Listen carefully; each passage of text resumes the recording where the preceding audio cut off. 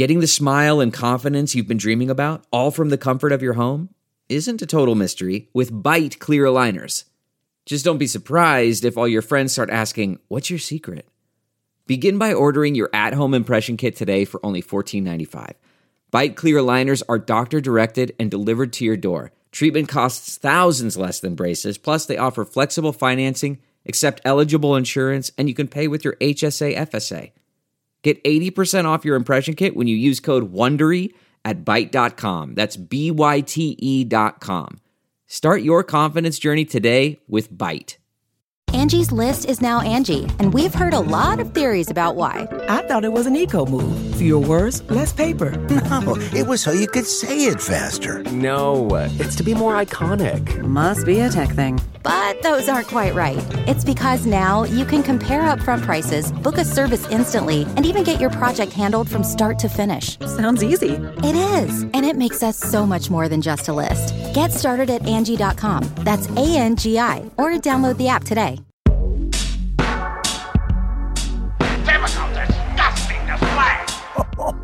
Tonight, we got him, Goldie and the Sulk. The typical, disgusting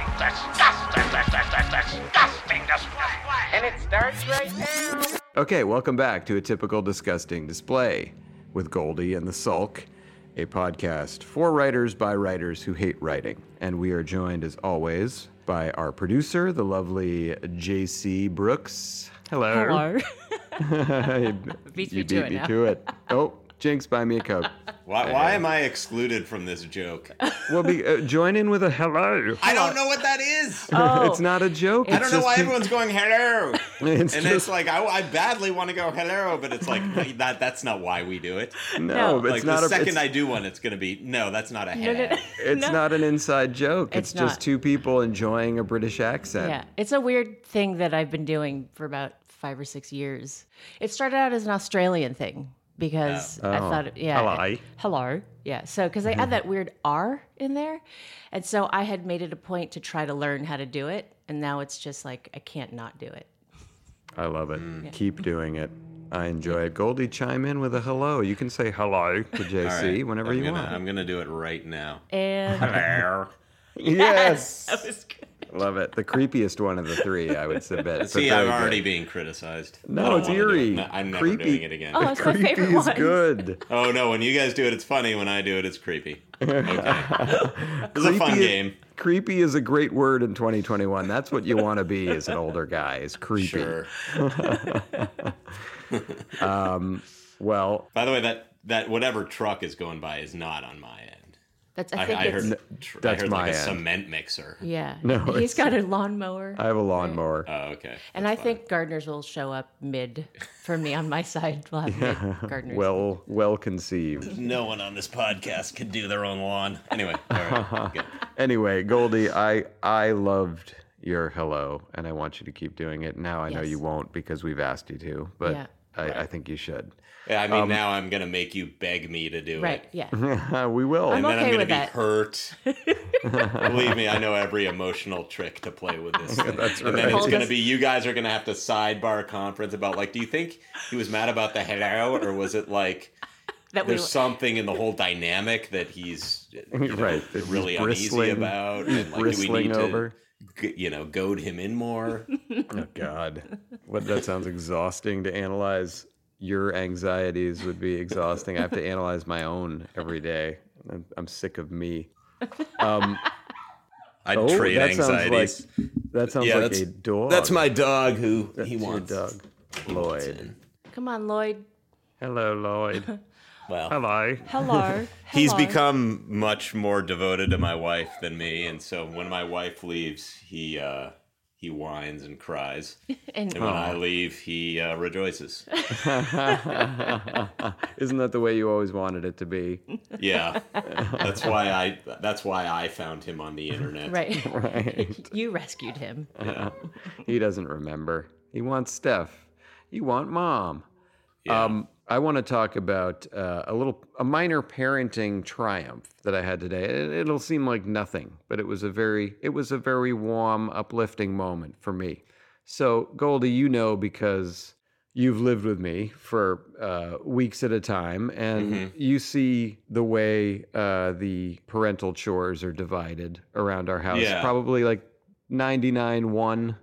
Kind of a Sound of Music feel, where I feel like your child is presented to you to do something delightful and then sort of whisked away. That's right. After she's done the delightful thing. That's all I've ever wanted. Yeah. So Tall, we acknowledge, my wife Tall does everything and more. So somehow today it fell to me that I had to drive my daughter Levy, who's 5, to drama camp. Impossible. Impossible. Can't be done. But true. So I had to do it. And you know what? I stepped up to the plate. I said, I can drive. I love my kid. I'll do it.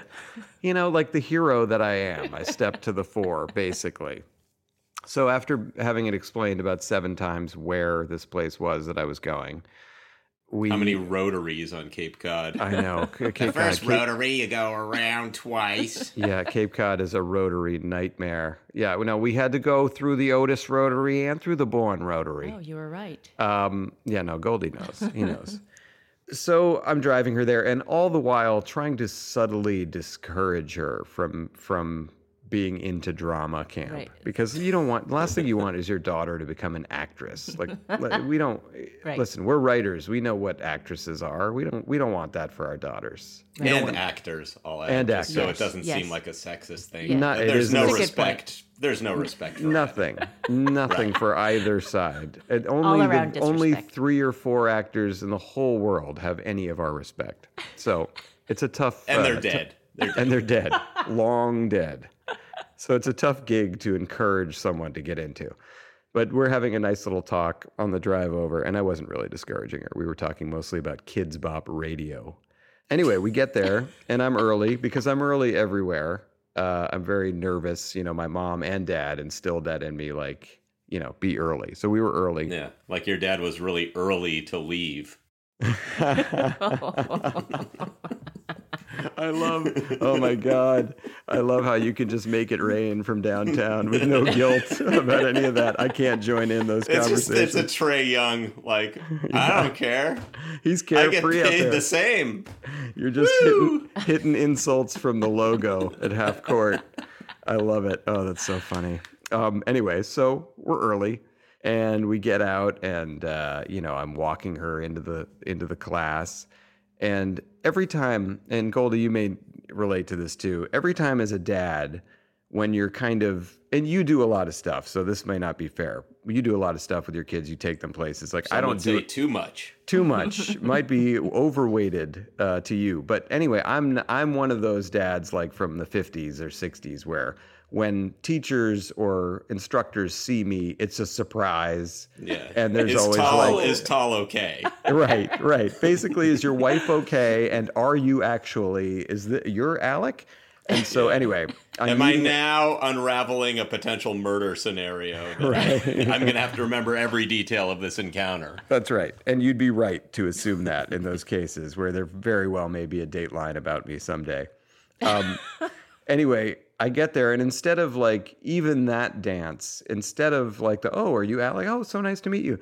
There's nothing. It was literally the first thing out of this woman's mouth was, "You didn't bring her snack?" Oh no! And like, of course, Daddy's shamed. And Levy instantly gives me a look, like a very sad look, and I was like, I didn't know anything about a fucking snack. Like I was just. It's enough that I'm here driving. Like the hero has performed his duty. I don't need to save the city and then like build you a new skyscraper. It's like I've done my thing. So but Levy's look lingered with me. And because I'm early, I was like, I said goodbye to her and I said, well, maybe you can share someone else's snack. Knowing in my mind, we passed a gas station on the way here. That's where all the nutritious snacks are. Exactly. And all the gluten-free ones, which Levy needs or she'll fart everywhere. So anyway, I, again, hero mode. Go right back to the gas station. I'm early. Have enough time. Get her a Nature Valley granola bar. Ooh. Oh, so nutritious. Okay. Well, I can't get her an orange. And then I also got her a bag of Hanover pretzels. And so I turn around and go back and get there 1 minute before the class is actually supposed to start. And I walk into the class and I'm just like literally rattling the bags in my hand like for a dog. And I go, Levy, and I rattled them in my hands. And if you could have seen the look on her face, it was worth, like, it was just, everything was perfect. Wait, this was presented as a triumph. It was a triumph. That you forgot something, went to a gas station. I was never told. I need instructions. Pretzels, yes. And then your kid responded like a Pavlovian dog to the shaking of a bag. Yes, this was a great moment for me. This was I don't do these parenting things that often. So when I have a moment like that, I cling to it. I had my older kid, my wife brought her to camp across the country this week. And then so I had my younger kid and my dog by myself. And so... House full of maniacs. Yeah. So I had to bring my younger kid to school every day. And, you know, part of that is this lunch. Like in your case, it's a snack. In my case, it's a lunch. So when I went to school, I had the same lunch from kindergarten to senior year. I had a peanut butter sandwich, no jelly. No one was springing for jelly in my house. I had 4 Ritz or saltine crackers and an apple. Oh, God. This sustained me from roughly 1977 to 1991. Okay? So, my kid's school, there's no peanut butter. Like, no. Right. No peanut butter. Peanuts for this generation have assumed the headspace that nuclear war had for ours. Where it was like, terrorism. Oh my God, this thing might happen. We might be decimated. It's like someone might walk into the school with a peanut and everyone's dead. So like there's Everyone no peanuts. Is dead. So my kid has these lunch containers with like 6 separate areas. So I'm making a bento box every morning. Like I'm like a Japanese chef all of a sudden. Like it's not thinking of one lunch. Like I just go, I'll dump whatever leftover spaghetti in here. Yeah, it's like I've got like concoct a whole tasting menu for a child that like a professional chef would present if they were given to someone as a gift at a rich auction. First joke of the day. Every day. First joke of the day. I'm filling, over the course of a week, I've filled 30 small boxes with things. And so then, the dog also has freshly made food. I'm not making it, but whatever. So I've become very close with my dog. This isn't a switcheroo situation, is it? No. Okay, phew. So, but I just want to segue to the dog for a second here. So, the dog, we call ourselves the boys, and Lloyd and I, and the boys do 2 things. We watch sports, and we 2 kiss. This is all we do. We watch sports and kiss. So he likes to nip, the boys do. Like a little puppy. He grabs your arm and he tugs a little bit. So, he does that to my daughter and she encourages it, and then it gets a little rough. And so I, in my mind, am like, I tell her not to do it, but I also want to make sure he knows a boundary that like, okay, don't if her face comes in. So I'm testing to see, okay, if I put my face here, he knows not to nip it, knowing I can get out of the way. And he just bites my nose. So it was like 6:30 at night, right? So I'm sitting here going, I got to make this dinner. My kid's on a clock. He's on a walk clock. I call my doctor, who I pay a fortune to see because he's awesome. And he just gets me into a chair of a facial surgeon at like 7:30 at night in Beverly Hills somewhere. God. Oh, and, this is a big wait, bite. so anyway, do you have to take your Molly with you? Yes, because there's no help and I have to like put the dog in the car. Oh God! And keep him waiting while I'm at this facial surgery. Anyway, window open.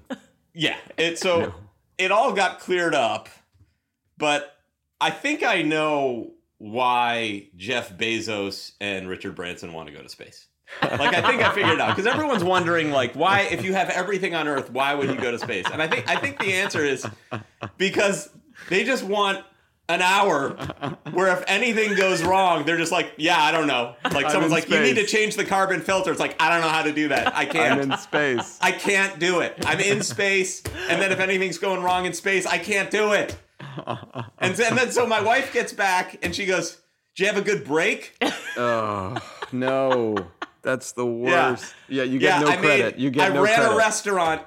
My face got bit. I had to take my dog on 25 walks with a 5-year-old, which if you've ever gone more than 2 steps with a 5-year-old, you know. And my dog is like, I call him Dudley Do Nothing because he is more selective as to where he takes a shit than I was buying my house. Like he's sniffing around and he's like, I cannot shit in this school district. I will not shit in Franklin. It must be in Ivanhoe. Take me to Ivanhoe. Anyway. Oh, good LA specific references. So it's. I love that notion of not getting credit. Like, oh, did you enjoy your break? It's such a great wife first jab where it knocks you off balance. You're instantly fighting to get back to zero. Like, not only will you not get credit for all the shit you did do. Now you have to fight your way up to just have it equal footing. Zero. Well, we've done enough of these, and you've known me for 25 years. Do you think I'm able to calmly respond to that? Like, am I able to keep a level head and sort of diplomatically explain why it wasn't a break? No, nobody can. Or do you think suddenly I'm just a bald, angry hornet swarming or going in a way that, like, now I'll never get credit for all that I've done. I know. Because now my anger is the issue. I know. Well, and now it's a discussion about you need to really work on your anger. It's like, work on my anger, but don't give me anything to do. Shoot me into space, I'll be fine. Shoot me for an hour. Yes. At least for a blissful hour. Yeah, I have a thing where I'm trying to deal with it more. Like if I get angry about something or if I want to tell Tal something that I'm pissed about, sometimes I'll try and do it. It's almost a worse way where I'll try and slip it in like in a sarcastic joke. Yeah. So like for some reason, and we joked about I do nothing, and that's sort of the joke around the house. But in actuality, the nothing is quite a bit. Like there's everything that's gross, like I have to do. Obviously, garbage, dishes, like just shit like that, picking up shit, whatever it is. Like that's my bottom of the rung job. So it kind of annoys me about emptying the dishwasher. Mm-hmm. Is for some reason is bedeviling me. Like I'm finding myself always doing that, where it's like many things have happened to kind of get dishes to the dishwasher, and then obviously it's a very simple thing. You get it, putting dishes away. It's annoying, and our dishwasher, like many, when it's done, it gives that little time reading 000, and I watch her walk by it like 1,000 times without even a thought to take anything out of there, just knowing that I'm the sap who's going to be doing that stupid job. So today, and our friend Goldie Tom is here, so this was the perfect crowd for this joke. Yeah, Tom Devaney. We might have his voice on there. Anyway, he writes with us at Family Guy, and he's a very funny guy. And so I said to Tal, when Tom was sitting right there, I said, sweetie, and I hate to ask these kind of scenarios, but in an emergency, do you think you'd be able to, if God forbid something happened to me, do you think you'd be able to empty the dishwasher by yourself? And Tom is laughing at her, and Tal is giving me a look like, thank God Tom was there to laugh, because her look, I had to instantly grab her and kiss her. I'm like, I'm just kidding. That's my cowardly. That's what women want, to be kissed by the guy who just made the sardonic comment. Some do. Sometimes you can put out that fire with a good kiss. If it's quick enough. That's right. Top of the head. I guess my kisses are not putting out these fires. They're somehow they're like bouncing off like a really hard part of the neck of a turned head. It's hard to kiss someone when you're screaming in the next room. I would say 80% of my kisses just hit cartilage. Is that because your glasses are off, or what happens? It's just I'm missing, and then someone's turning away. Didn't see me coming in. Oh, God. A lot of forehead bumps. The comfort of your favorite seat is now your comfy car selling command center, thanks to Carvana. It doesn't get any better than this. Your favorite seat's the best spot in the house. Make it even better by entering your license plate or VIN and getting a real offer in minutes. There really is no place like home. And speaking of home, Carvana will pick up your car from yours after you finalize your offer. Visit Carvana.com or download the app and sell your car from your comfy place. CarMax is putting peace of mind back in car shopping by putting you in the driver's seat to find a ride that's right for you. Because at CarMax, we believe you shouldn't just settle for a car. You should love your car. That's why every car we sell is CarMax certified quality, so you can be sure with upfront pricing that's the same for every customer. So don't settle. Find love at first drive and start shopping now at CarMax.com. CarMax, the way car buying should be. All right, well, you know what? We're joking around already. Yeah. Why not make them official? Let's hop into some Johnny jokes. Here's Johnny's! I love that. Love Here's Johnny's. Very good. Awesome. A lot of energy put into that. Okay. These are Johnny Carson-style monologue jokes. The kinds of jokes we wrote when we were first breaking into the business. And we like to imitate Johnny and get them out there. So here we go. I'll start. I don't know if you heard this. French authorities have opened an investigation after a fan caused a major collision at the Tour de France. Yeah. An inspector said they may be close to solving the case. They already have a witness coming in to smell armpits in a lineup.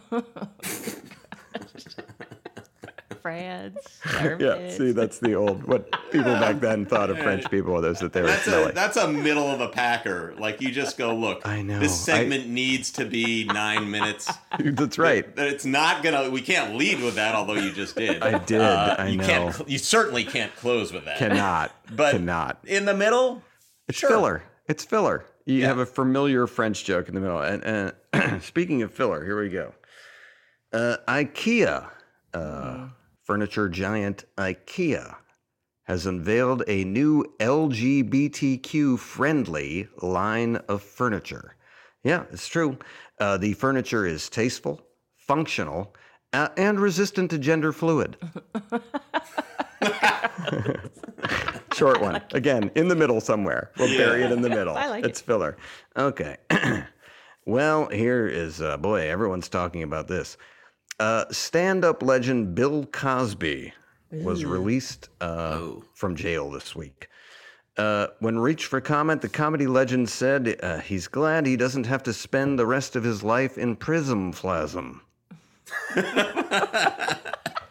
I like that takes a controversial topic and reduces it to Cosby gibberish. Prism-phlasm. I don't think Johnny would ever do a Cosby impersonation like that. So we have too much respect for him here. Like, he would get in hot water. Yes, he would. For that. Yeah. All right, here's the big closer. The movie F9 set a pandemic box office record on its opening weekend, raking in over $70 million. Yeah. You know, it did so well, they've already planned the next sequel where the gang goes back to college. It's called FU. FU. I mean, that joke just nicely shows how out of touch he would be. Like, at that point, it's like, yeah, you're in a Palm Springs nursing home. All right. And now on to here's Second Johnny. All right. Jonathan, these are Jonathan Jokathons. These are Johnny jokes. Monologue jokes. Not duologue jokes, monologue jokes. Okay, here we go. Donald Trump, former president, Donald Trump is filing a lawsuit demanding Facebook restore his account after the social media site banned him earlier this year. Yeah. Trump claims the ban violates his constitutional right to learn whose dog just died and wish people he barely knows a happy birthday. That's good. That's nice. I like that one. I like that. Side note, Facebook should really just be called Dead Dog Book. Everyone's dog is just dying on that site all the time. All right, here we go. Joke number 2. Scientists are puzzled as to why hundreds of jellyfish are gathering on a beach in Rhode Island. Well, it's obviously a wedding. Oh, love it. I'm a sucker for those. That's a jab. I love it. A stiff jab. Larry Holmes. Larry Holmes. All right. Well, the Pope currently is recovering from narrowing of the colon. Yeah, Ooh. The Pope he's recovering from narrowing of the colon. Hey, buddy, I know a couple priests who might widen it for you. Yes. I went there. Great. He would never tell that, but that's hilarious. He would tell that after. Ed, I can't do this joke, but this I gotta tell you. When we go to the Palm or Dantana's and we see the Eagles writing lion eyes across the bar, I'm gonna lean in and whisper, I know a couple priests who might widen it for you. That's a great line. All right. Last one, final joke. Female sprinting champion Sha'Carri Richardson has been banned from the Olympics after testing positive for marijuana. Yeah. It's a terrible situation, but honestly, I can't think of anyone more appropriate to light the torch. Yes. That was perfect.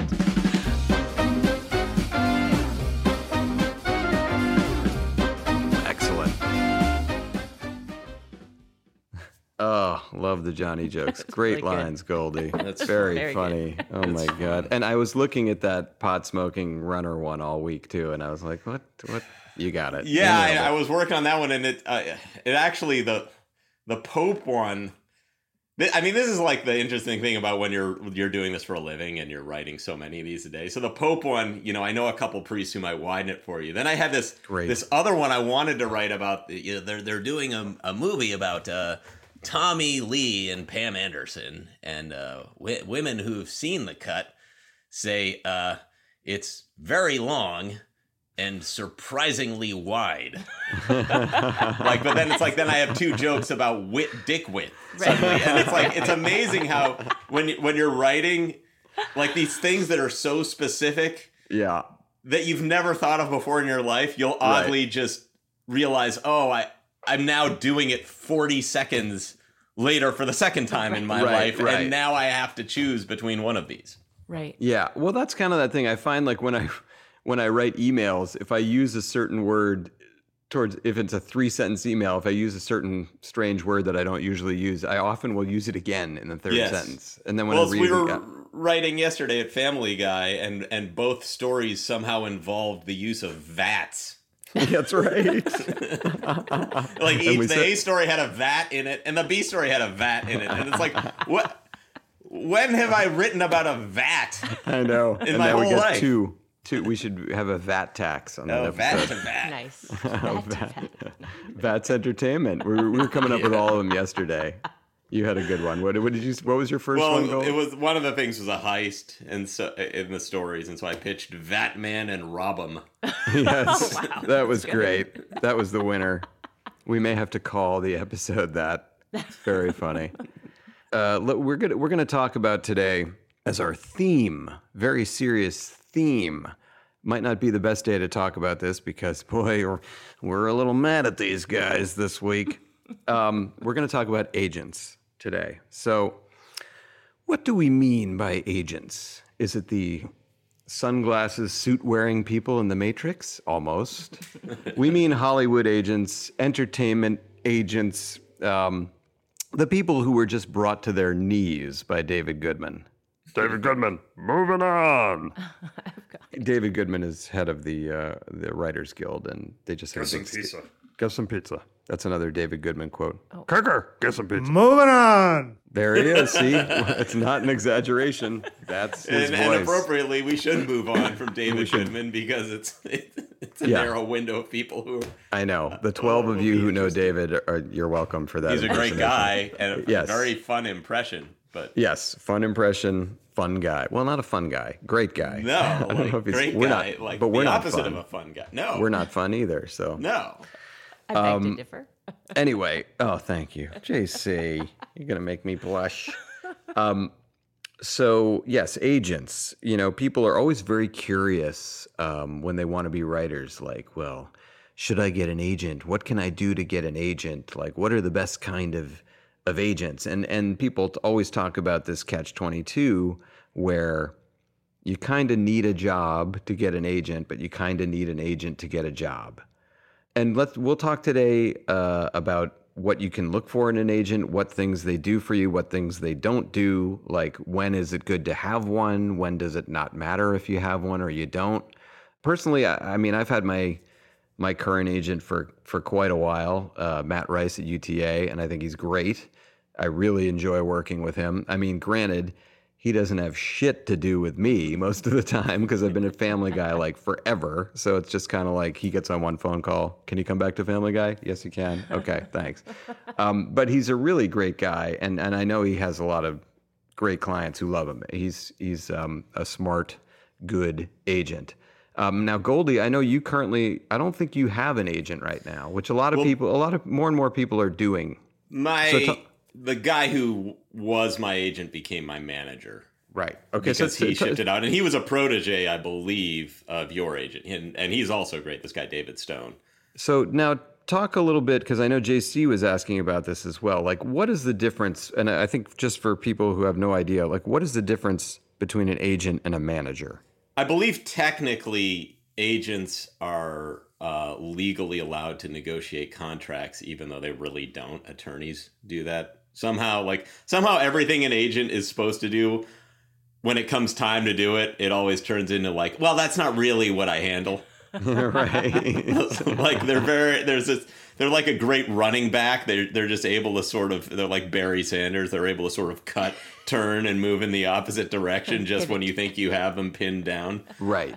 But the one thing I'll say that my agent did for me, because I guess, you know, I'll get a little more global here, which is that when I got my first job at Kilborn, I got it through you, basically. You opened the door for me and said, can he submit a packet? And I did. Again, your material was great, so you got it through you. I appreciate that. But so I did not have an agent. And then for years, I didn't have an agent. I had a job, and I was, you know, this 10% I would be paying the agent, turns into in your pocket. That's going in your pocket. A sizable amount of money.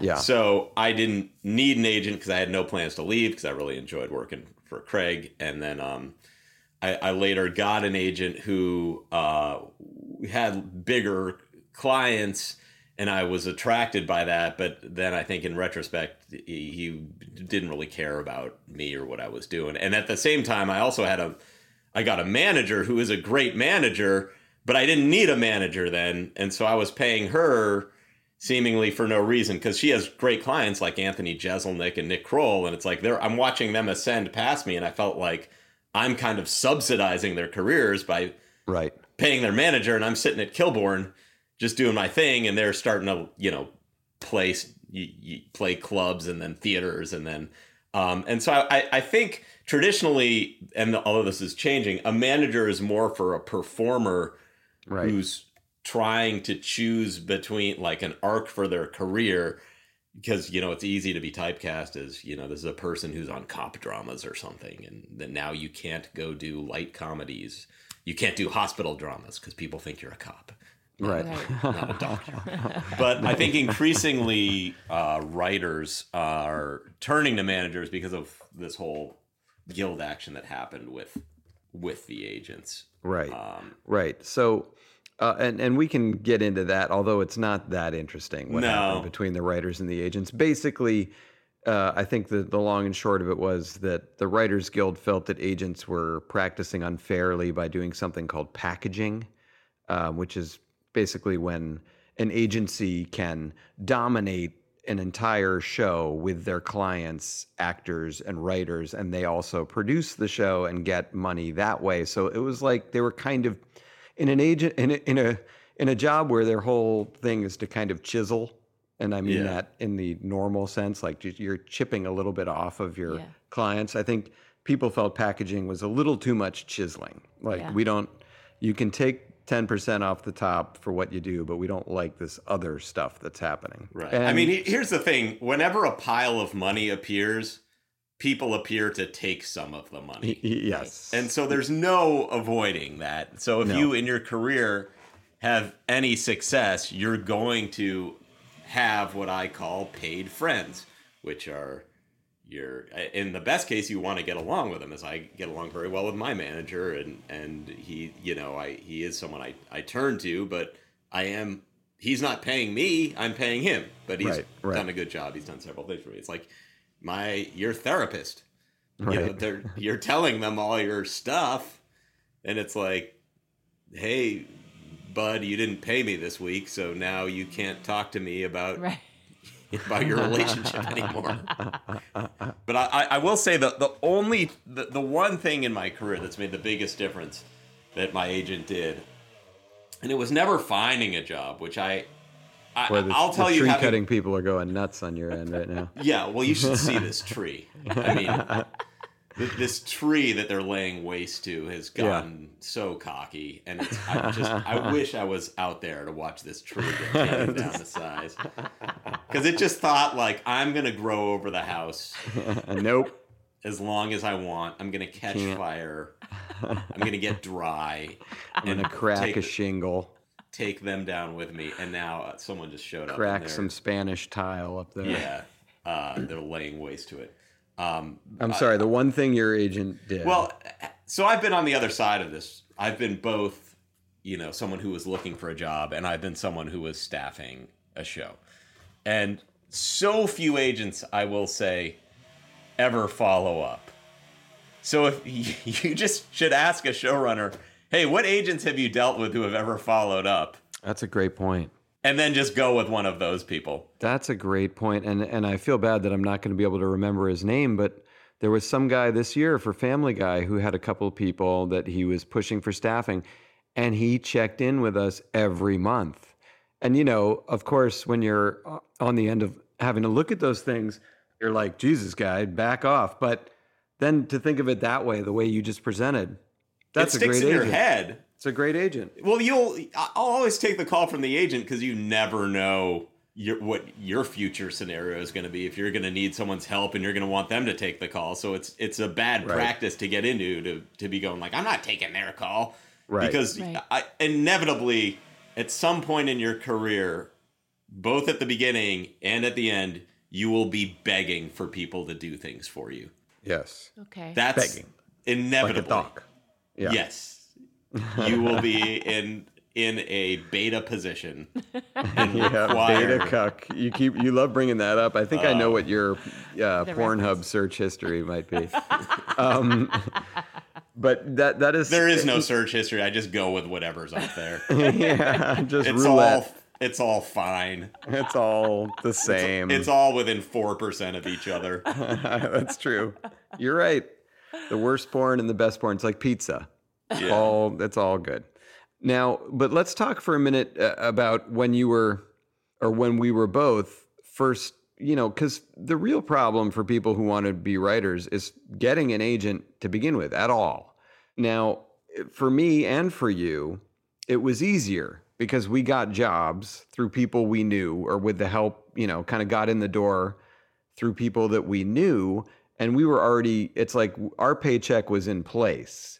So to get an agent at that point was incredibly easy. Like people, who wouldn't start taking 10% of your money for nothing? No work. So I went to CAA eventually, and I was so happy. It's like, oh my God, I'm represented by CAA. You later learn that really means nothing. Right. But they just take 10%. Sure. And it's like college, right? Like you can go to Harvard and you don't apply yourself and you learn nothing and you take easy classes and you're a bum, and then you go to somewhere that might not be as well regarded, say Connecticut College. Yeah, Connecticut College. And you apply yourself and your professors like you and you get a great education. Which I did not do. Right. So I think so much of it is going to wind up being what you put in your own career. And then I'll say for me, the biggest thing in my life that made the biggest difference was when I was at the stage of having an overall deal with a studio. My agent very wisely went around and got other people interested in me. And that's the only way your salary will ever improve is there's a bidding war. Right. And that happened. And then I made a lot more money because of that. Yeah. And that is why I'll be with him forever, because when the time came to do that one thing, he did it. And that's made a bigger difference in my life than almost anything that's ever happened. And that has made all the difference. And at me. Is that our friend Bob Frost? That has made all the difference. Bobby Frost. I live in a 1,500 square foot house with a 1-car garage. And a dog that bites your face off. The boys. That was funny, by the way, when you came into the room with that bandage the other day, and Danny says, you really got bit by a dog? Because it looks like you got in a bar fight and you got your glasses smashed back into the bridge of your nose. And he said that with the confidence of someone who's been in that situation many times. Oh, I mean, at that moment, I was like, this guy would be an incredible detective. I know. I was now I'm like, is that what happened? I know. It feels like that's what happened. Yes, he Columbo'd that moment very well.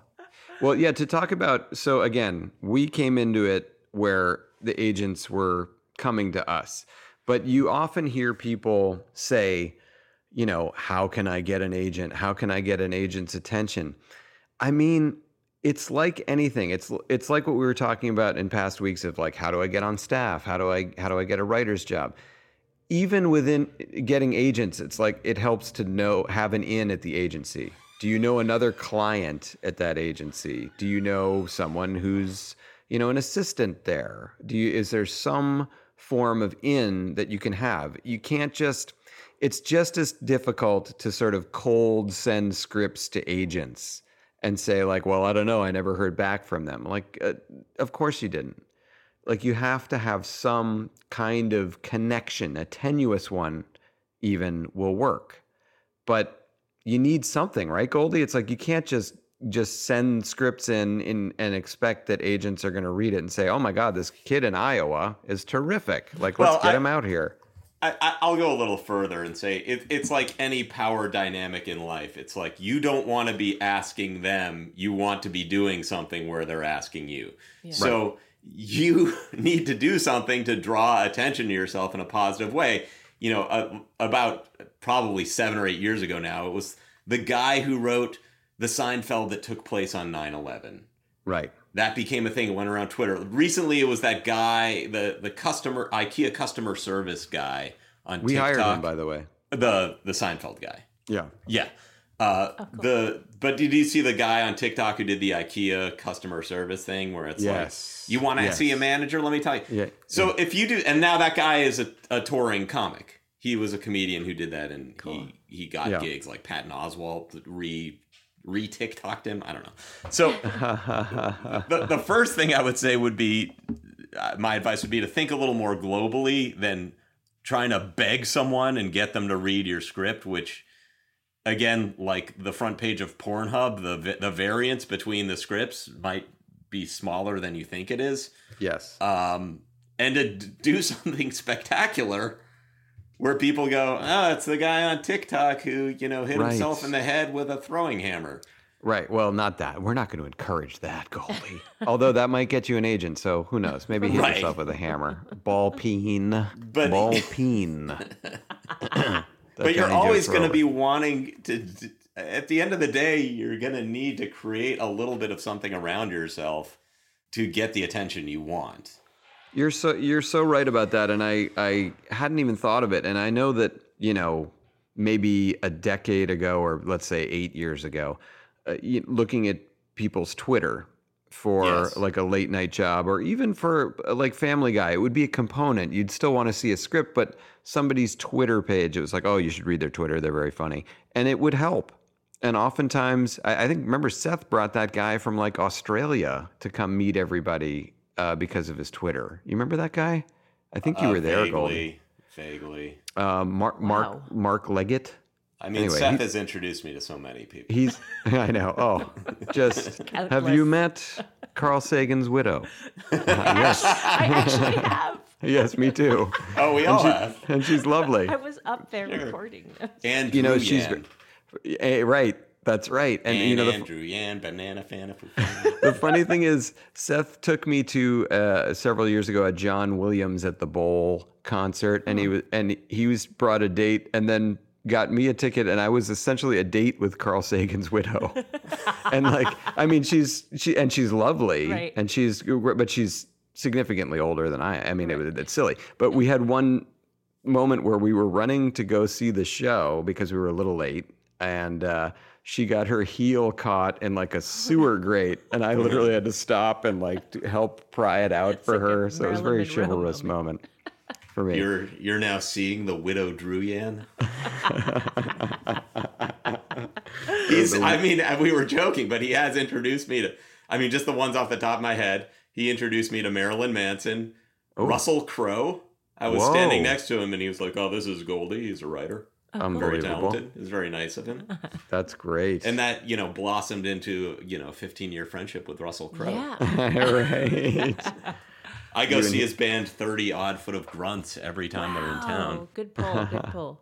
Is that the name of the band? Yes. Oh my God. When he hosted SNL, he assumed that it was not live. He kept telling us, "Why does it matter? Why does it matter?" You know what Russell Crowe might say when he enters a room? Oh. Are you not entertained? Hello. Hello. Hello. That's great. Russell Crowe had a major run for us in our lifetime. It was a fast walk. If it had been a run, he might have been around a little longer. More of a jog, a walk jog. So your point, though, about TikTok or even Instagram, if there are people that I see on Instagram, I don't know if you know that guy, JT Firstman. Yeah. Very funny. He does does impressions, but they're funny impressions. It's like, here's my impression of the the word Tuesday, just whatever it is. He's very funny and he's out there. But I noticed that he probably got an agent through that. His numbers went way up, and suddenly he's on the cover of magazines. So you're right that TikTok and Instagram, things that young people love, they can be a part of your resume. They can be the thing, as you said, that gets the attention of younger agents who are more tapped into that. Again, I would just be trying to do that every day. Yes. I look at Rob Delaney and Kelly Oxford. They are Twitter discoveries. So Rob Delaney is in giant movies. Huge. TV series. Kelly Oxford, I think, directed a movie for MTV and just seems to have endless writing work. Absolutely. And it's no agent.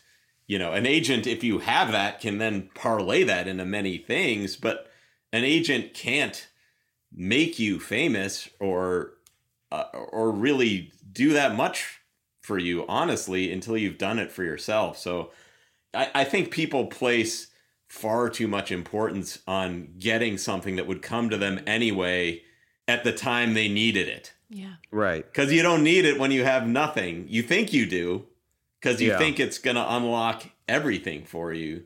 But really, you had the power all along. Oh, that was like awesome. a Wizard of Oz here. Yes.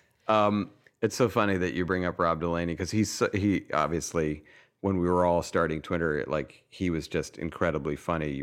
Just seemed so original, funny, and got so much notice. But because I felt like as I was exploding onto the Twitter scene as well, Rob Delaney was always the guy who I was looking at his back. Every step of the way, I was like Salieri reading Mozart's music and dropping all the papers all over the room. I just, he was so funny, and I really love his stuff. So it was like a bittersweet situation. But yeah, and he was a first adopter. I think this is another good point, is that he clearly, right when Twitter got started, got on it and started tweeting with no audience. And then he was included when you started a Twitter account. It would say, you may want to follow these people. It was Steve Agee. Twitter recommends. Rob Delaney and others who I don't remember.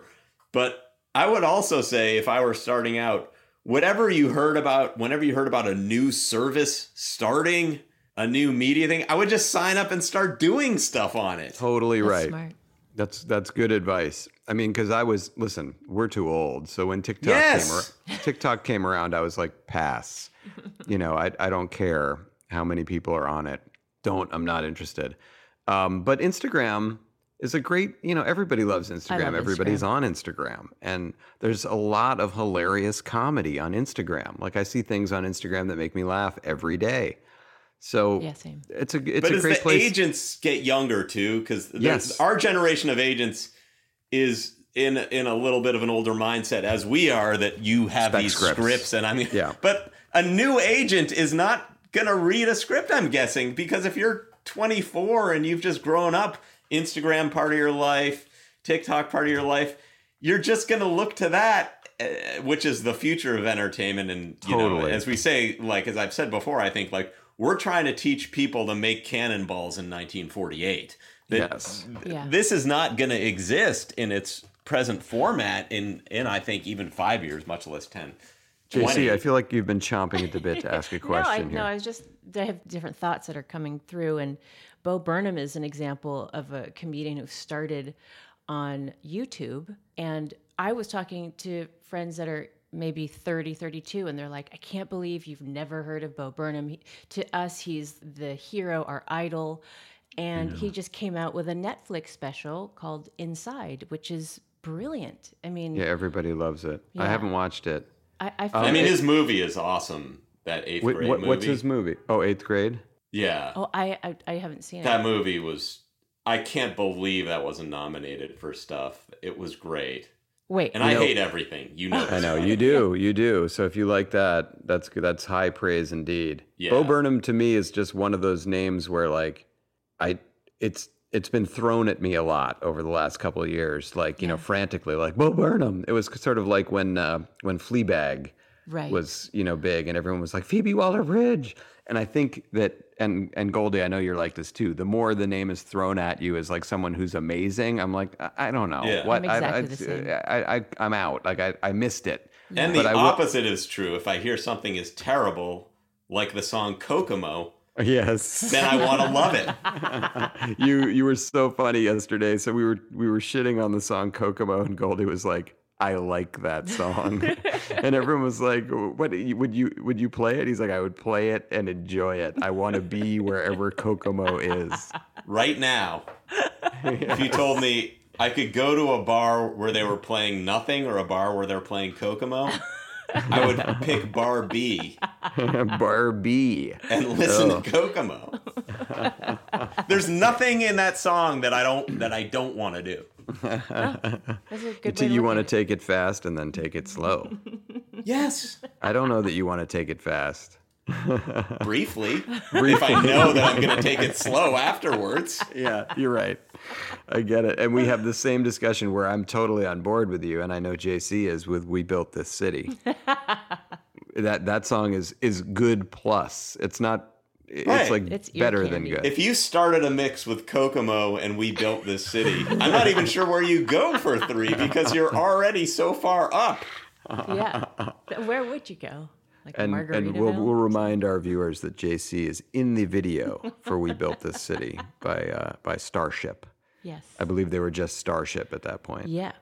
Yes, very good. And it's a song that consistently tops lists of like the worst rock and roll song. It's not at all. It's I say again, it's good plus. Like I think it's just that. What are other ones that you would put on that list? The worst songs in rock and roll? Yeah. I hate God.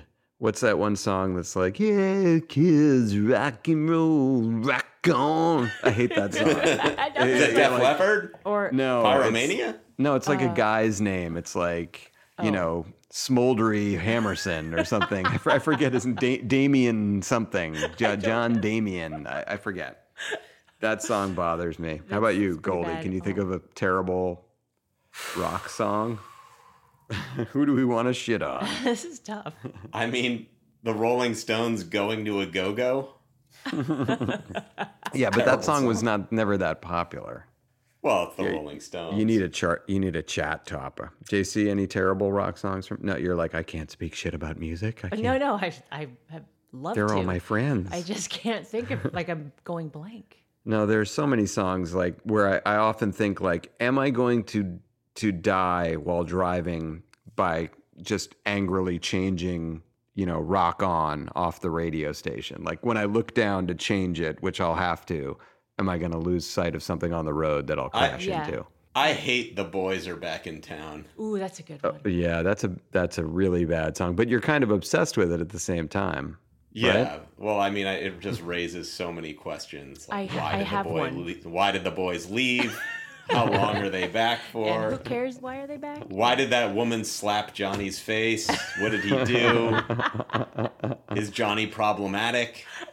Is he some sort of date rapist? Do we need to have a talk with Johnny or maybe just kick his ass? Should we turn Johnny in? Yeah, I don't when like they say go to Dino's, or do we need a reservation at Dino's? You know the lyrics really well. Yeah, if it's a bar or grill, are we also eating at Dino's? Should I eat before I get to Dino's? Why do I care that the boys are back? Like, what was I just sitting around pathetically waiting for the boys to just come up and turn my life into something? Someone was. Do the boys know they're the boys? Are they called the boys in the street?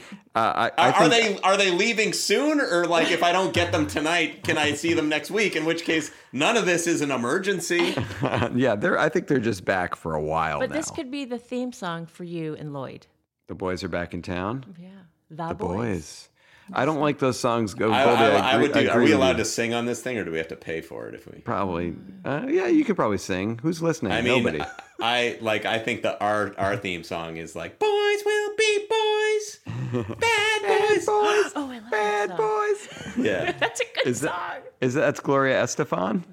I'm not sure who it is, but the way I sing it is, Lloyd is the boys, good Lloyd, good Lloyd, Lloyd is the boys. That's so good. Good Lloyd, good Lloyd. He makes me feel so good. This is what I sing to my dog. So good. That's so great. We're getting sued by Gloria Estefan's estate. She's going to pay for all that back surgery still. Now she's not going to give it to us. We got to cut it. Miami Sound Machine. No, we'll keep that in until she comes for us. She's going to come for us. Take out our money. Anyway, that was a great bit about agents. Well, do you have any final thoughts? Because I mean, you've done very well in your career. What percentage of it would you ascribe to agenting? What percentage would you give to luck? What percentage would you give to skill? A lot is luck. Less is skill. Even less is agents. But I will say that agents are like that thing, like when you hire someone to do something that you probably could do yourself, but it's kind of a hassle, and they might have more phone numbers and emails than you do. It's all about finding a good fit. Like when my first agent was a great guy, and actually, I mean, I love Matt Rice, but I think that if I had stuck with that agent the whole time, his name is Josh Hornstock, and he's over at UTA now as well. He was such a good guy, and I think I just felt at the beginning of my career, when I was like hungry to kind of move up and shark my way forward, I just felt like he might have been a little too young and a little too nice. But now he's like, it wouldn't have mattered. Like I could have stuck with him. He was a great guy.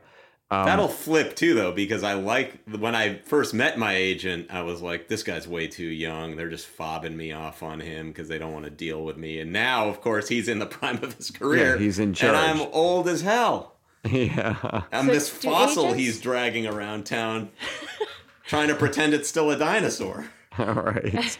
What were you going to ask, JC? I was going to ask, do agents actually find jobs for you guys? Well, I would say that they haven't really in my case. And I think you'll find if you are lucky enough to come out and get a job as a writer and you have ability and you're funny, you'll get jobs through the people you meet along the way. Other writers who are starting their own shows, the same showrunner you had for the first show will get another show down the line and say, oh, I really want him back. And I know, Goldie, that's, people always request you who have worked with you before. And agents are there just to kind of manage the chaos. And they can also, when it comes time to negotiating with a studio, like, okay, the studio says, well, we want to pay him X.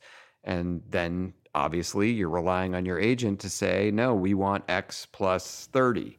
and then hoping that he can sway them a little more. And it always comes down to the budget of the show and the showrunners and who are they comfortable divvying up all this writer's budget to. But agents who are good, like what you described, Goldie, in the moment when you needed an agent to press the accelerator to get you, more, he did so.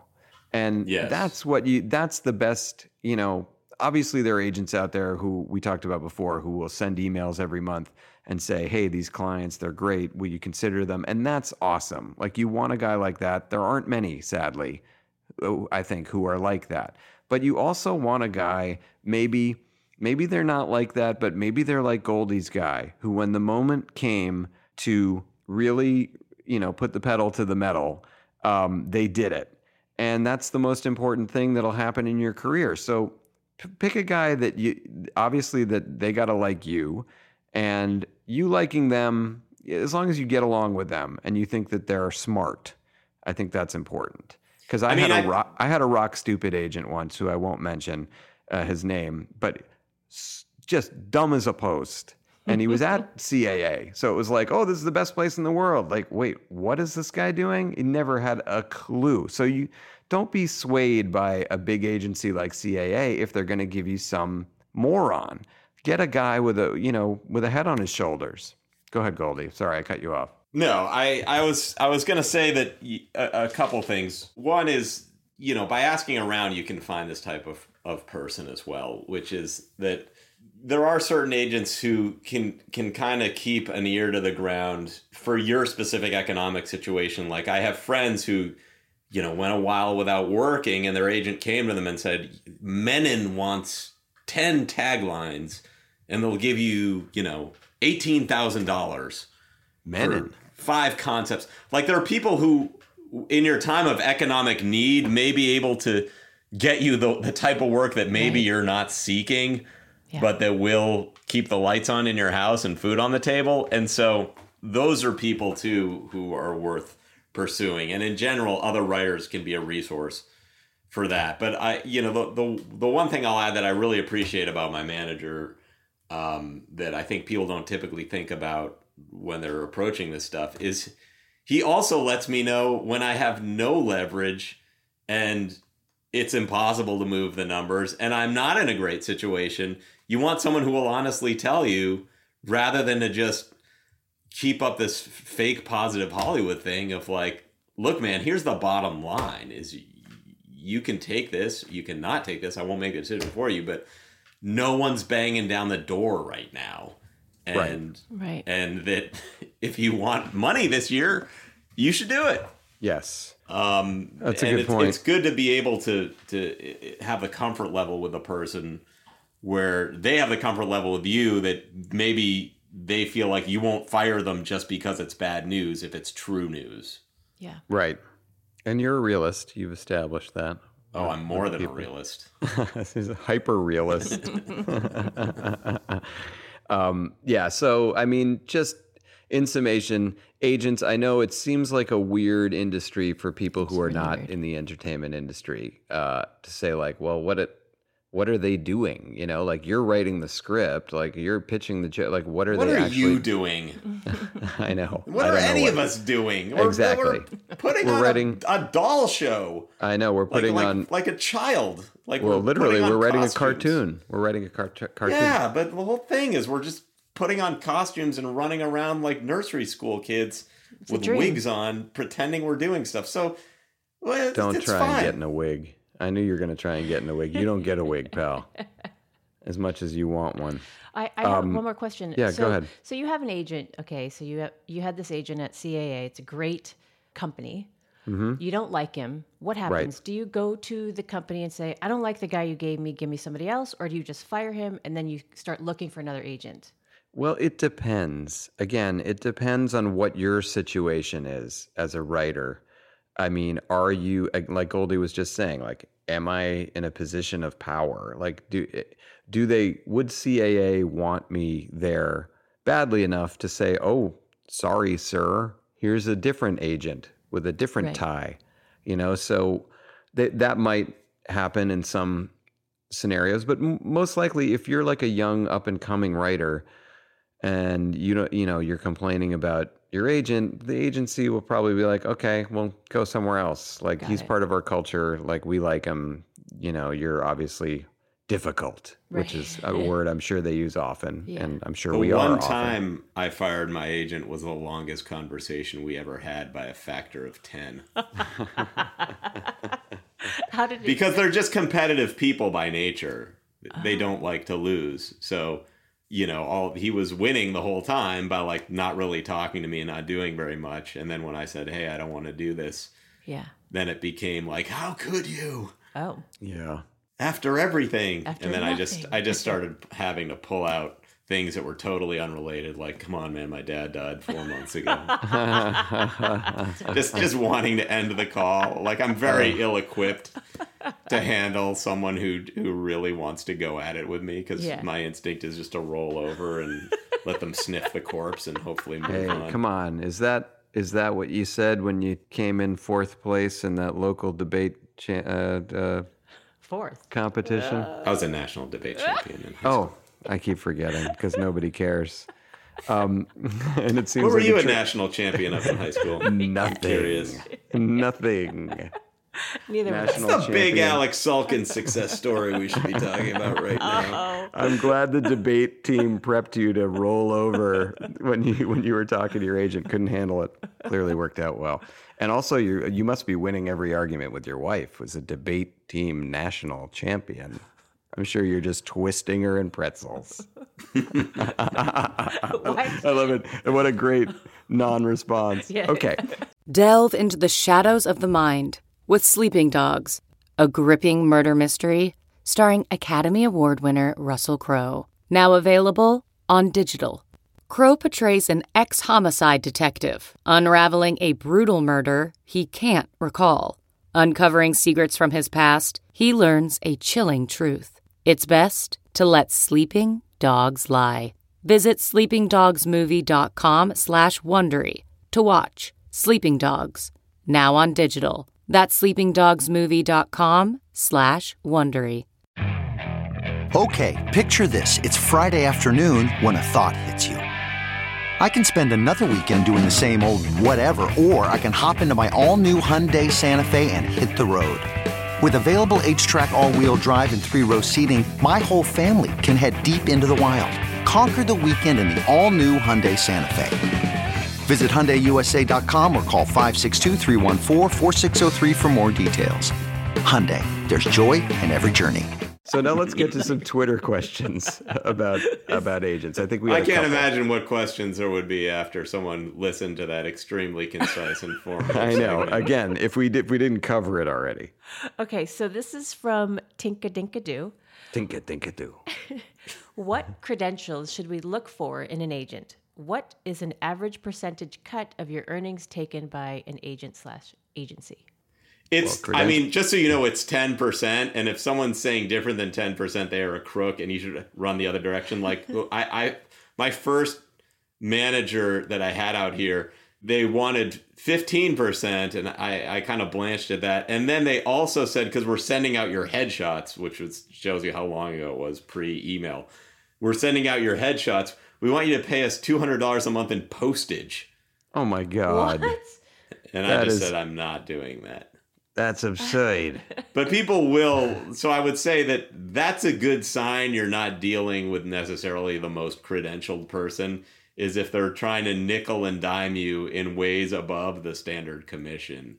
Yes. Yeah. But now you said credentialed, and the question was about credential. Like, I don't know that you look for, there's no license. I don't think. I believe there is a license. Really? I think there is. That is such bullshit. No, I mean, I believe but you. Presumably, if they're working for an agency you've heard of, they have this license. Yeah. Yeah. Well, that's what I was going to say. You can look for there are like 5 or so, or half a dozen, let's say, like name brand agencies out in LA. And if you're dealing with them, you probably have nothing to worry about in terms of like they're trying to rip you off any more than all agents are trying to rip us all off. But Right. it credentials, I don't think really matter. If you can see how the person is working you, they're not a good agent. Oh, right. Interesting. Yeah. Right. And 10%, as Goldie said, that's the customary standard fee. 10% off the top, just a little taste, just to wet my beak. Okay, then Megan Ross. I think Megan. What questions should a writer ask a potential agent? How many writing samples should you have? What genres or multiple genres? Do you have any examples of red flags writers should be aware of? Jesus, this whole question was a red flag. That was like 6 questions. Time for 5 questions. Okay, we can pick one. With Megan. I didn't know. Megan. All right, so let's go back to the first question. What questions should a writer ask a potential agent? Oh my God, she's making us do more questions off of her many questions. What question would you ask an agent, Goldie?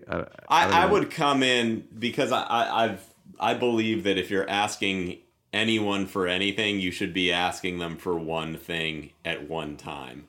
And then when you know this is a good, this relates directly to this question and to how I view life. Like, you shouldn't go to your doctor and go, my toe hurts, my shoulder hurts, my nose is running, my throat's all screwed up. Like, you got to go one at a time. You got to say, hey, I'm having a problem with my throat. You get that handled. You move on to the nose. So I would go in and say, I am interested in writing for these 2 shows primarily. I love them. I'm a fan of them. Right. How can you get me in this room with these people? Oh, that's interesting. Rather than just saying, I want a job, I want to be in comedy, I want to do anything. I'm not sure whether I want to be doing, internet stuff or, I want to be at HBO, but I also could do network stuff. I would just say, I have a very specific thing in mind I want to do. How do we get there? Right. Yeah. Similarly, if we're talking about people like, say, TikTok sensations or Instagram stars who want to be writers, it's sort of like, how would you market me? Like, what would your plan be for me? And then maybe hopefully you're dazzled by something that this agency is planning. Because I know I'm over at UTA, which I found them to be, for the most part, good. But as we know, trying to get this fucking show off the ground, my agent, again, love him, said, oh my God, we have the best podcast department in LA. And I was like, comforted by that. Like, wow, okay, awesome. Let's hand it off to those guys. And, and here we sit a long time later and we're still not officially, anyway. When can we email the file? Yeah. Is the only question. We can actually just post it ourselves. Not yet. So if you're watching or hearing this, just know that it took a really long time for this to happen. Yeah. More than it should have. Anyway. Yeah. I don't think that answered any questions. Well, I think Wait, so. She had more questions tagged on there. Maybe you just pick one more. Do you have any examples of red flags writers should be aware of? Well, I think what Goldie was saying was a good one. If they say anything other than, our fee is 10%. I guess if they went lower, that's interesting. I've never heard of that happening. I feel like I have. I feel like there was one agency that was like kind of undercutting people for a while, but then they got in line with the rest of the agencies. Yeah, if somebody doesn't have an office, if somebody, if you're meeting in the back of like the camper van. No one has an office now. Well, I know. Nobody has an office now, so be careful. You want to make sure that somebody, if you're meeting in the back of the camper van from that thing you do, then it's probably not the right guy. False promises, maybe? Just like... Yeah, but you wouldn't know in the moment if it's a false promise. I guess that would take some time to kind of uncover. This doesn't answer your question, but just what you said about the camper van. When I was in New York and I was taking acting classes, and at what was a reputable acting school, Meisner Acting School. Oh. It attracts a lot of weirdos. There was a guy in the class who he was a delivery man, and he used to ask women in the class to rehearse in the back of his truck. Oh my God! No, for real? No, yeah. It puts the lotion in the back. So they'd be doing terrible. They'd be doing barefoot in the park in a truck. Barefoot in the truck. West 78th Street in 98-degree summer heat. You're going, I ate the spicy soup. West 78th Street. Maybe you could stop at Serendipity for some nice dessert. Oh, lovely. I used to eat sweets all over the Upper West Side. Now there's a Serendipity too. Really? Yeah. Oh, do they spell it T-O-O just to be silly? I don't know. I hate that. I hate when people do that. All right. Do we? Hopefully, we don't have any more questions. Not about agents. Good. Okay. All right. So we didn't answer too many questions there. I'm sure if there were an actual agent on this call, they might have some counterpoints to some of the things we said. And just remember that writers are awesome and agents stink. No, they're great. Some of them. All right. Let's get to our fun top 5 list. It's how we close out every show.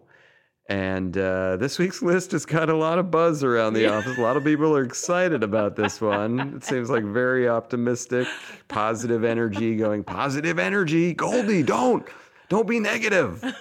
So this week, our top 5 list is top five songs with the word summer in the title because we're in the middle of summer. It's sticky, it's hot, and it's hot. Yeah. Maybe won't be the middle of summer when this comes out, but just know that it is. Hopefully it will be. Hopefully it will be. Yes. Would anyone like to go first? I'll go first because I'm just doing this under protest. Okay. And why? I don't know why, but go ahead. It's just a top 5 list like any other. I feel like I'm just being dunked in a pond. Are you a witch? Maybe. We'll find out. There's so few. I predict we're all going to have the same ones. There's so few. Top 5 songs. So few summer in the title. Go ahead. Here we go. Number 5, and I had to reach. Summertime Sadness by Lana Del Rey. Don't know it. Never heard of it. Never heard of it. No overlap there. Educate yourself before you propose a topic. At least know the boundaries for the field the sport is played on. Okay. Okay. I'm going to go number 4, Summer Wind by Frank Sinatra. Oh, that's nice. A great one. I wish I had included it. See, this is already bearing fruit. Yeah, no overlap. I love that song. I wish I had thought of it. Yeah, it can make you cry. Yep. Number 3, Summer Breeze, Seals and Croft. Nice. Great. You know, and you know why I like it? It doesn't overpromise. It makes me feel fine. Which is really...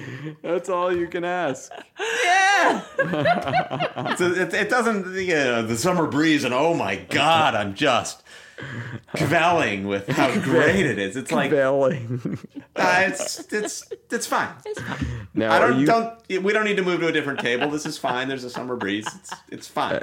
We may never get to the bottom of this, but are you more of a Seals guy or a Croft guy?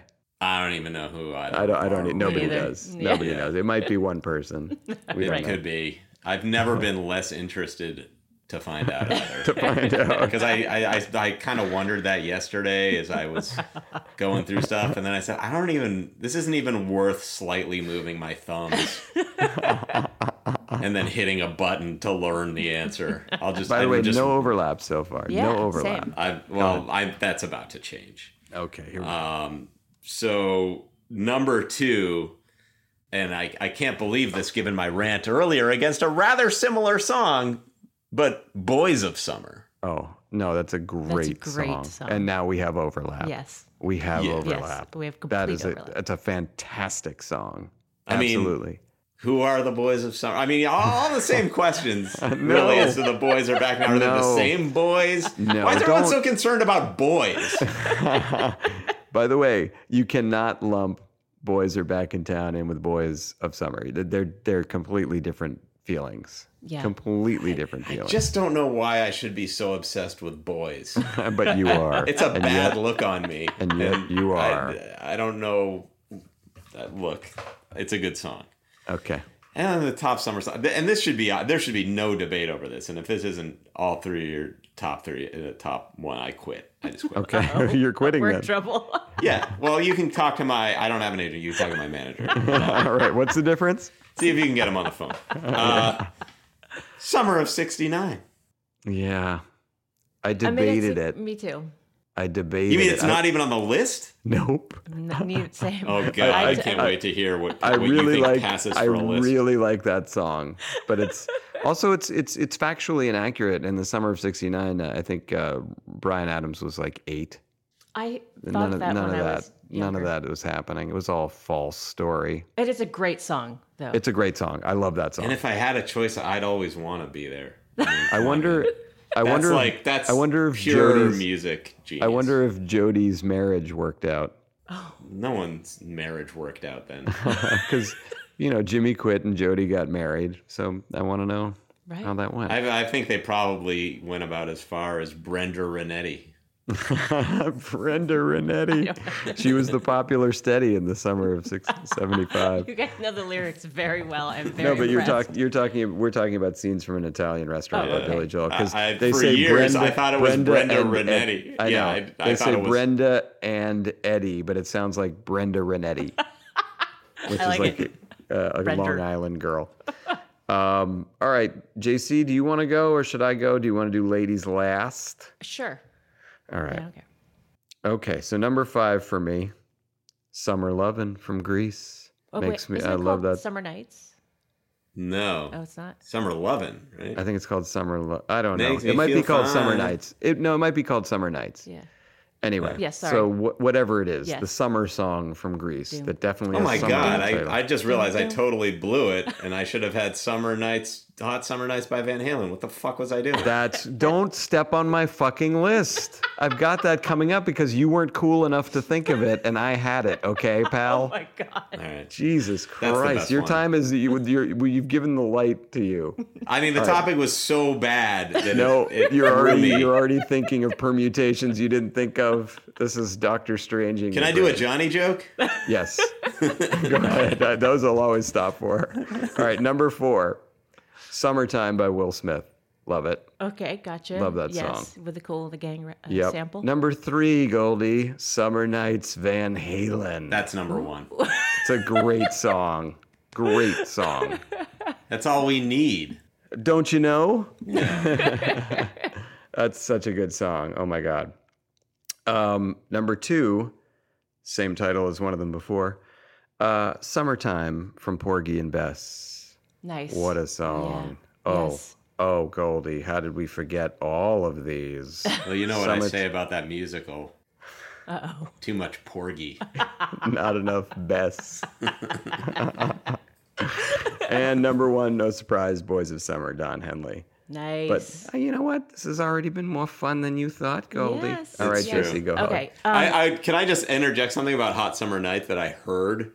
And I don't know if this is the case, but Sammy Hagar in his book, which I read, said that Eddie Van Halen didn't even know the words to most of the songs. He just didn't care. Like once he composed the music, he was done. And so, like that song, How Do You Know When It's Love? Yeah. Where he one time they sang it in concert and he was like, that's really deep. Like, I mean, what you're singing about right now. And Sammy Hagar was like, what are you talking about? And he's like, you're singing about love and all these really deep things. He just never cared. It was like, look, I'm just going to do my job over here and get the guitar part played out. And then whatever happens, I'm fine. That's hilarious. I heard Panama driving this morning. That might be the most kick-ass, good. Kick-ass song of the 80s, I think. The most kick-ass song that I don't understand at all. No. That's a good point. Yeah. No. What is it's going on something in sexual, but that's a great point though too. It's like you don't need to understand a song at all for it to be but what does that have to do with like Manuel Noriega and Panama and the canal? Like none of it makes any sense under scrutiny. No. Costa Rica. No, Panama Bolivia. sounds better. It couldn't. Isn't there a kind of car called a Panama? I don't know. Like a Chrysler Panama? I don't know. I always thought it was a car. But anyway. All right, JC. Fucking you in a Chrysler. Yeah, lean back in that Chrysler. Sebring.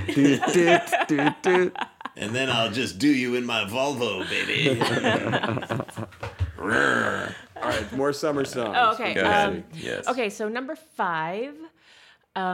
It is sort of a tribute because I will just say this. Stu just started playing with Perry Farrell. And number 5 is Summertime Rolls by Jane's Addiction. Ooh, don't know it. Oh, it's excellent. And Let me guess, does it go like... when they play live, is when they do Been Caught Stealing, is Stu gonna get to go at the beginning? That would be a great gig. That seems like the most fun job ever. It's like you see it coming up on the set list. I would be perfect for that job if they want to bring me up from the audience.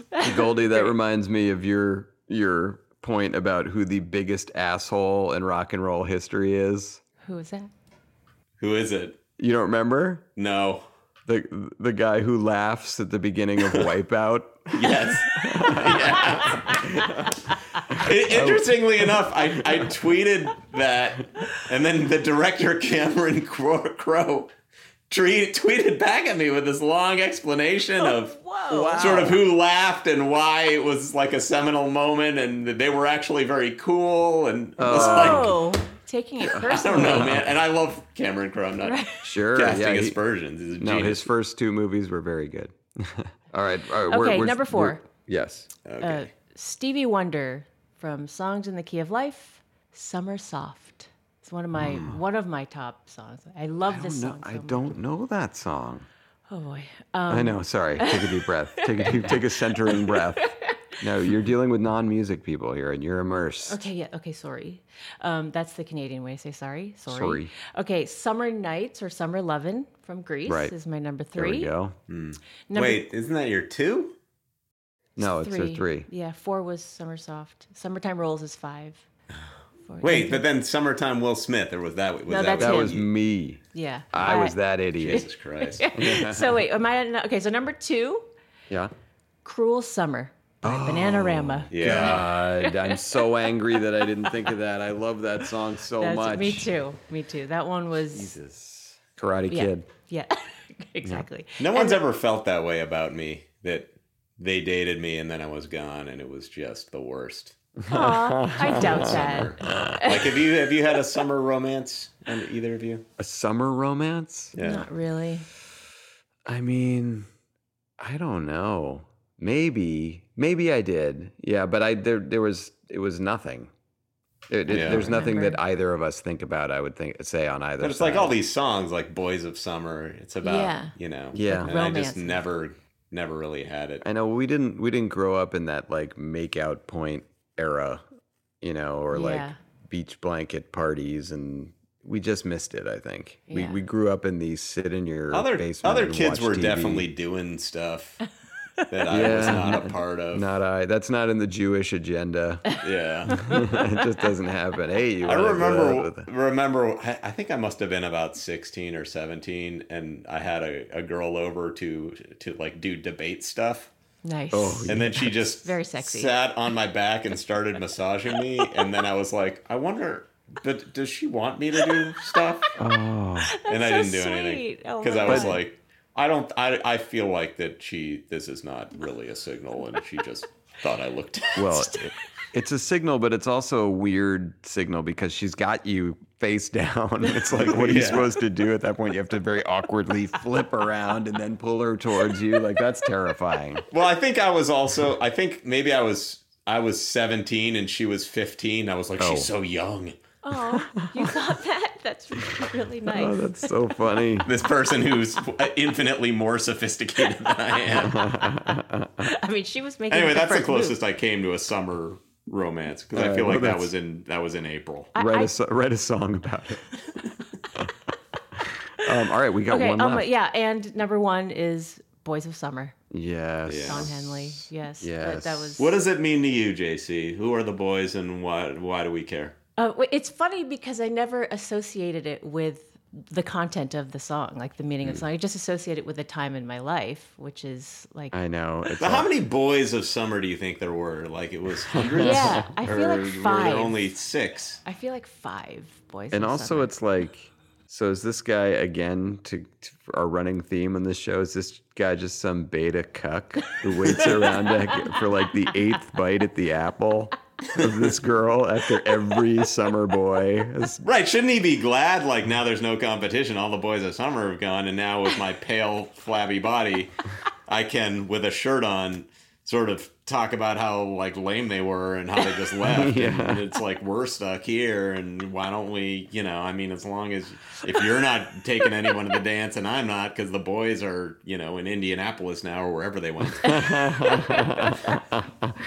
From the big city, are they? I gotta get Henley in a one-on-one sitch. Yeah, we should get him on the podcast. Just ask him these questions. Oh, I'm sure he'd be dying to do this podcast. Love to do this podcast. Love it. You're a writer, Don. Anyway, well, you know what? We've come to the end of another episode. I think it was a fun one. Maybe not the greatest, but not the worst. I enjoyed it.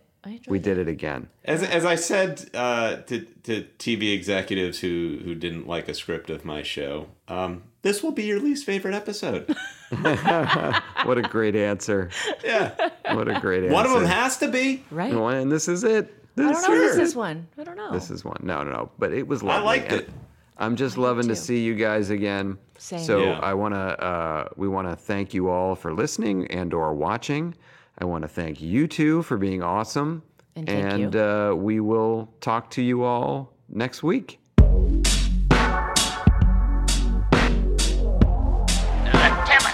Typical, disgusting, disgusting, disgusting.